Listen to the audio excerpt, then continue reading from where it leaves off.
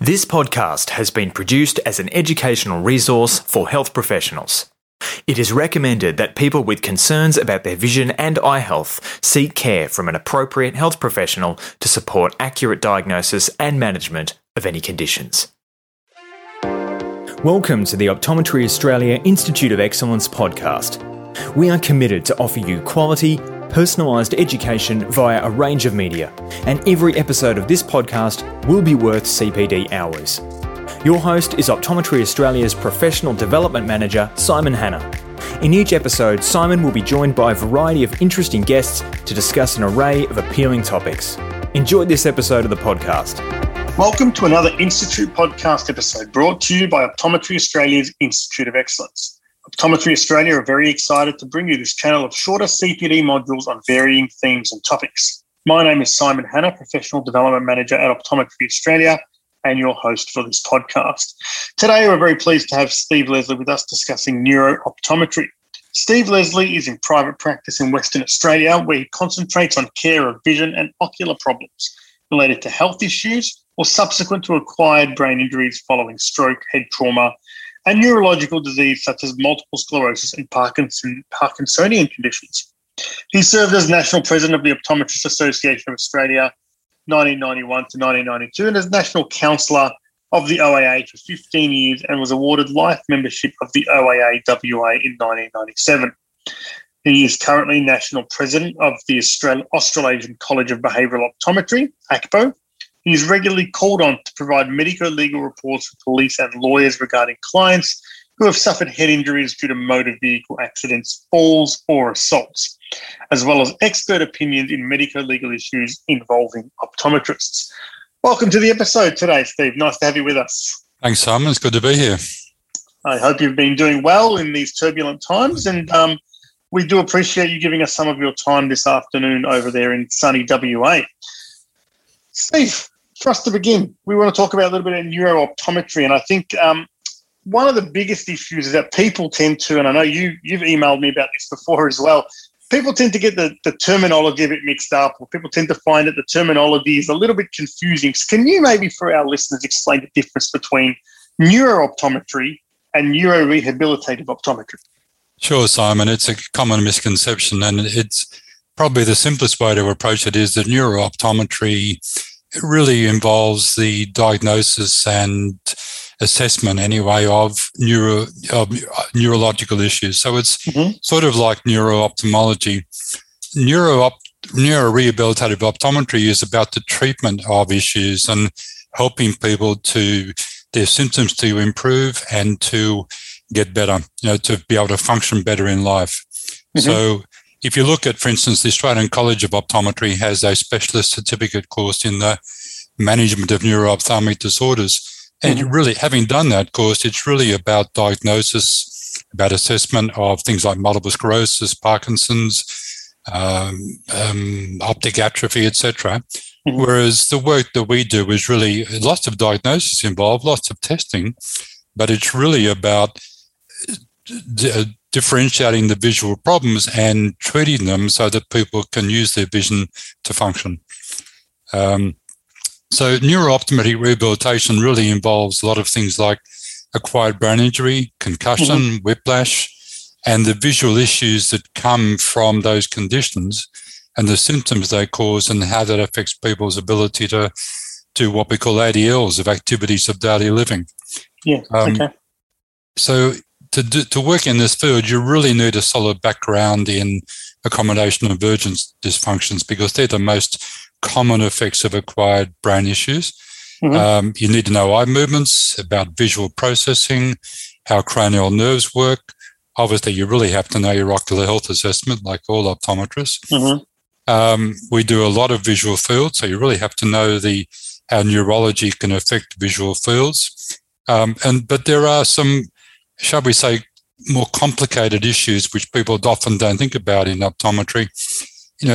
Because central and peripheral vision work together to give you a sense of where you are in the world and where things are happening around you, then your sense of peripheral vision working with your central vision, because they are two different neurological systems, has to be working properly. And often after concussion, those two systems don't work together too well.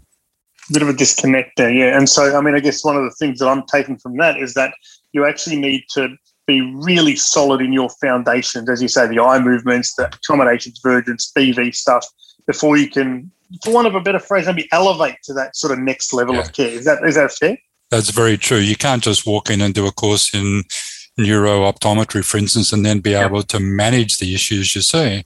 And some of the things that we see in practice just don't make, logical sense from our graduate education of optometry. For instance, people find that some people with these issues, they're walking down the hall and the walls move or slope or objects jump out at them.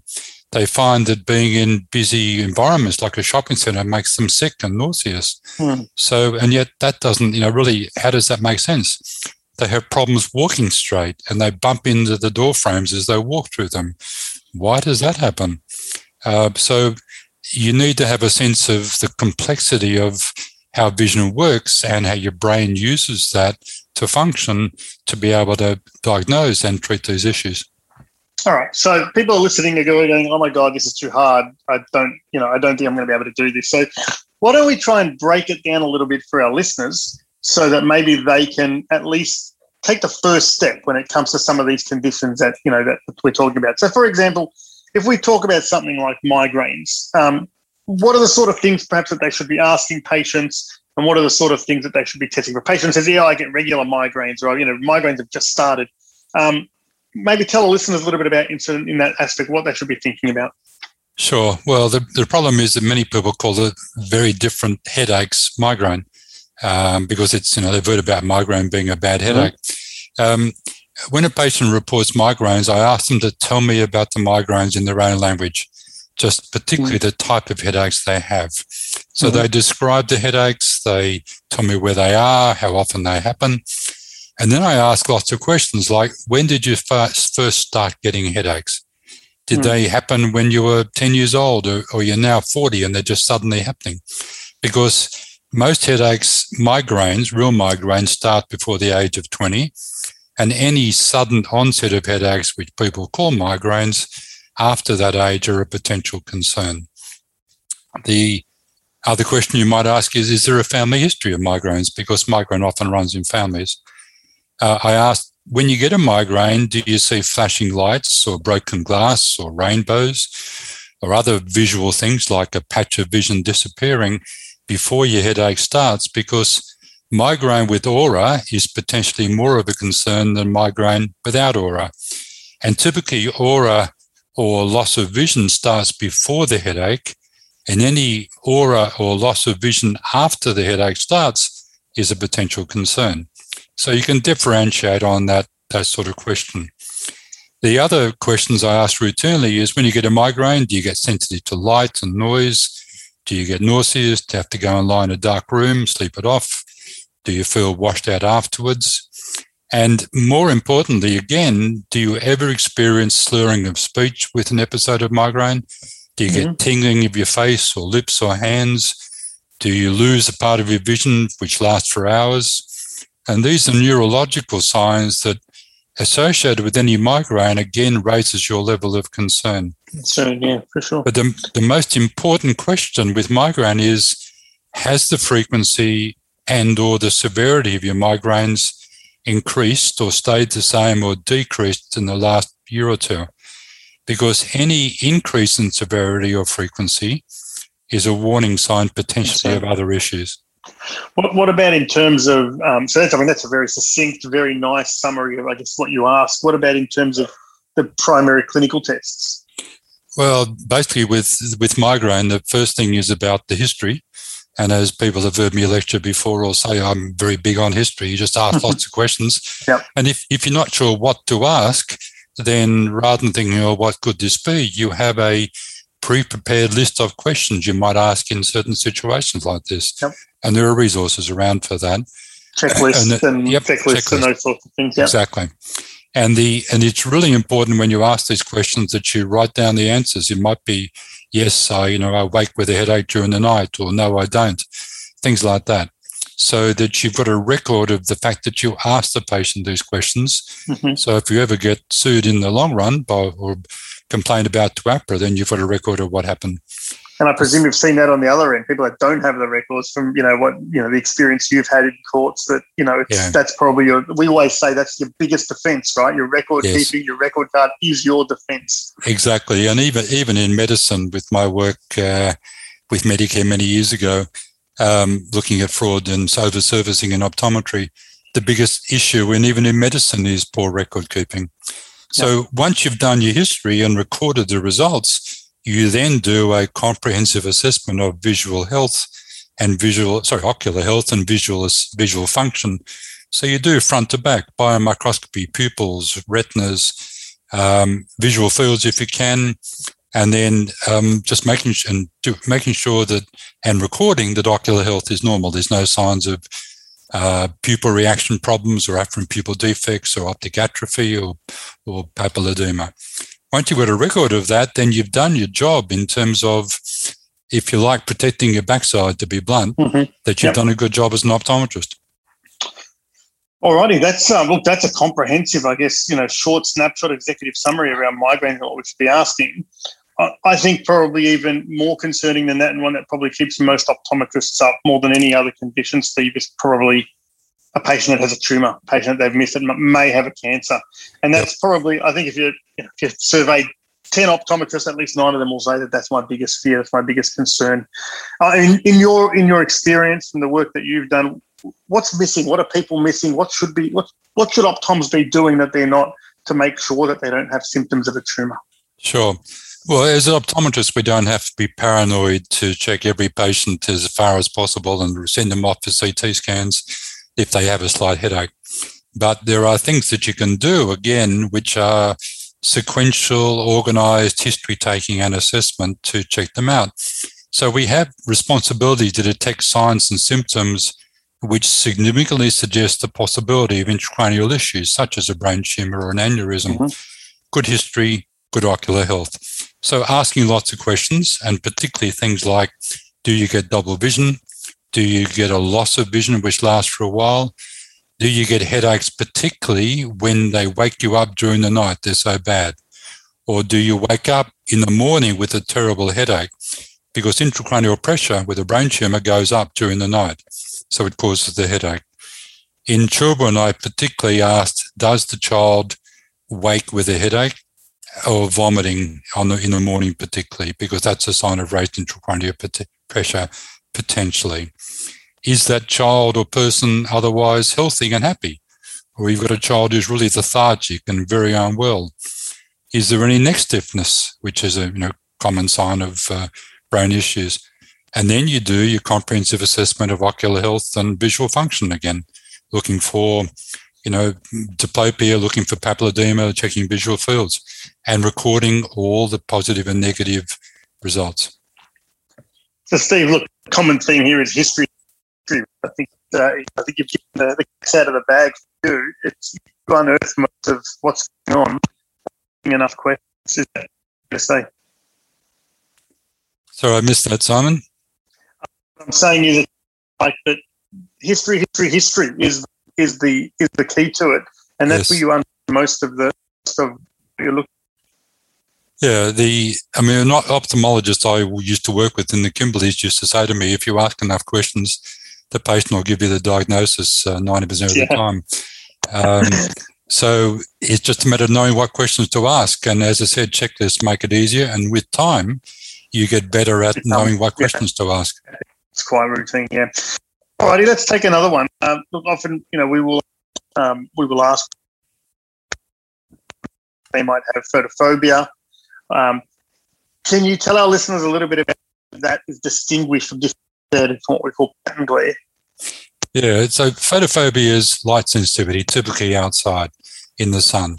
People have to wear sunglasses, whereas pattern glare is photophobia, but it's extreme, and they have problems even inside with fluorescent lights, with flickering lights, such as if you're driving through the country road, the light flickers through the trees, and even to patterns of light, such as patterns in carpets or striped shirts, which make people feel headachy and sick. Often people with pattern glare are sensitive to patterns of light that exist in lines of small print. They're like stripes at a certain size, and so they see the words moving or jumping or swirling or giving them a headache. They have problems with print scrolling on a computer screen. They're often really sensitive in supermarkets or shopping centres due to the combination of lights and movements and noise. Yeah, and fluorescent lights particularly. And so pattern glare is due to a condition called cortical hypersensitivity, which is like a sort of a chronic pain mechanism. The brain becomes hypersensitized to light and in some cases to noise and touch. And it's associated with lots of conditions like migraine. 50% of people with migraine have pattern glare. Epilepsy, concussion, whiplash, and about 50% of people with autism have pattern glare. You did mention you mentioned concussion earlier, and concussion, for anyone who's following sport, has become obviously a very big issue. Younger kids, bringing up through the ranks, all sorts of contact sport, not just AFL. Often we see some of these players go, there's, a 12-day rule or a 14-day rule, and then they're back on the field and they're, butting heads again. Can you tell us a little bit about sort of how concussion relates to sort of the visual effects and the visual impact, and whether or not, in fact, concussion, and then the effects do resolve naturally? Well, good question, Simon, because it's certainly, as you say, getting a lot of attention. In one study in the US, almost 20% of adolescents had one diagnosis in their lifetime, and about 1 in 6 of adolescents had a concussion in the last year or so. The problem is that once you've had one concussion, your reactions are slowed, and your ability to not have another concussion is reduced. So, you end up, you're 5 times more likely to have another concussion in a short time. The other part of that is that once you have one concussion and you have another one, the effects are cumulative, and it takes smaller and smaller knocks to have a bigger effect on you. Yep. So the current example is Will Purkowski, the Australian cricketer, who has had 10 concussions and has just had to drop out of selection for Australia because he's got persistent symptoms. 9 out of 10 people who get a concussion will have vision problems. And the problem with that is that rest is not always a complete cure. Something like 1 in 3 people will still have vision problems more than 3 months after the injury. Now, the problem for them often is that this goes on, they have an MRI, a CT scan, which shows nothing wrong. And so they're told that there's nothing wrong with your brain, just have to get over it. Yep. There's a saying in this field, absence of evidence is not evidence of absence. Just because there's no MRI sign of a problem doesn't mean the patient doesn't have problems. Yeah. And so our job is to sort of find out what's going on with their vision and how we can improve it to improve their symptoms and to get them to get back to a normal life as well as they can, and they get, quality of life, which is better than it has been. Vision, the most common signs of symptoms of vision problems are headaches and eye strain, blurred vision, pattern glare, movement sensitivity, brain fog and concentration issues, and people often get irritability and balance and vertigo and dizziness and even sleep disturbances. So there's actual acuity issues, Steve, not just neurological symptoms, but in fact actually acuity symptoms? Yeah. The most common visual effect of concussion is an accommodation dysfunction. Yep. The majority of people who get concussion will have a problem with accommodation. So, in fact, I wrote a chapter on this in one of the textbooks. The textbook is Visual and Vestibular Consequences of Acquired Brain Injury. Mm-hmm. And commonly, you also start to see convergence problems, which are secondary to the accommodation problems, but they're different to the convergence problems we see in people who haven't had a brain injury. Strangely enough, people often get esophoria as well because of the accommodative effort. Yeah. They start to get headaches, which are often called migraines. And as a result of all this stuff going on and the fact that they're not getting better and the doctors say you're okay, they start getting depression and anxiety. And they can also it's a domino effect. And of course, that puts the stress on them and makes things even worse. Yeah. So, it's unfortunately a common problem. It's getting more recognition. And the extreme example of this, of course, is the people who've had a number of concussions which cause early onset Alzheimer's and depression and anxiety and even suicidal thoughts at times in America, particularly amongst American footballers. So there are now rugby union, rugby league, soccer, and American footballers, of course, who are suing their employers for the long-term effects of these problems. And so, I guess was the premise of what you were saying that some of these visual effects of concussion don't resolve naturally; they persist. Oh, they persist, all right. I mean, much of our practice these days, from partner and I, is people who've had concussion for more than visual effects from concussion for more than 3 months. So I saw a guy last week who's had 5 concussions over the last year, and he is now cannot work, cannot drive, struggles to go outside, cannot read very well because his vision problems are just so incapacitating. Wow, so it's absolutely debilitating from what you're saying. So, look, so Steve, we've discussed migraines and tumours and pattern glare and concussion, and a lot of our listeners are going, this is way too daunting. And I know at the beginning we said, you need to have an underpinning of, solid foundation of your, eye movements, your AV, your BV stuff, all that kind of stuff. But if somebody was really keen and inspired to develop skills and experience in this area, how do they start?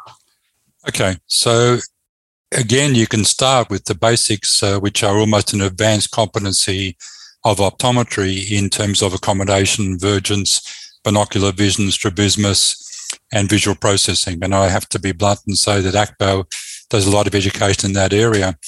I started in this process when I finished my fellowship of ACPO in 1988. I spent time in New York working at the university there and worked at the Veterans Hospital. So I saw what my colleagues were doing.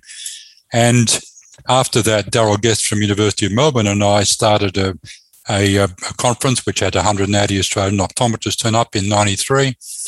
And we then started courses around Australia. But it is a complex process. I found that after that, even I spent a lot of my time just going to conferences, reading textbooks, reading journal articles, and dealing with each patient as they came and learning from each patient on the basis of what I already knew. So at the moment, many of us who worked in this field in Australia and New Zealand have been to America to what's called the Neuro-optometry Rehabilitation Association, which is a multidisciplinary group which provides education. So we've been looking recently at ways for education in this area to become more accessible in Australia. And so that because there is a really great need in the community for optometrists who really have advanced competency in this field. And so I guess the answer to that is watch this space. Yeah, look, I mean, from what I'm hearing, the answer is read more, learn more, put yourself out there. Every patient has lived experience. Every patient will add to your knowledge base and search out and seek and you will find, I guess, when it comes to this space. It does. And I think the first thing to think about is that you're not just dealing with patients who've had a major car accident or concussion, they turn up on your doorstep. If you ask every patient you see, have you ever had a concussion, a whiplash or a head injury, you'll be surprised how many people volunteer it and didn't think to mention it to you because it happened last year or 5 years ago, and they don't associate that history with some of the symptoms they have, which you may not associate either unless you ask them that question. Yeah. Steve, it looks like we've almost just scratched the surface of neuro-optometry and neuro-rehabilitative optometry. Sounds like we had talked for a long time more. We will hopefully do that with you in the coming months and years. So we do thank you for your time. We thank you for joining us on the Institute podcast this today, and we look forward to hearing from you next time. Thanks, Simon. It's been a great pleasure to be with you. All righty. For our listeners, thank you for joining us again on the Institute podcast, brought to you by Optometry Australia's Institute of Excellence. You can find this podcast on our online learning platform, lms.optometry.org.au, or on our Spotify channel. Until next time, all the best. Thanks for tuning in to Optometry Australia's Institute of Excellence podcast. Don't forget to navigate to your CPD learning plan on optometry.org.au to write a reflection on this episode. To find more podcast episodes, visit the Institute of Excellence online at lms.optometry.org.au. We welcome your feedback on this episode and any subject matter suggestions for future podcast episodes. Please send your feedback and suggestions to national@optometry.org.au. Stay tuned for more in the weeks to come.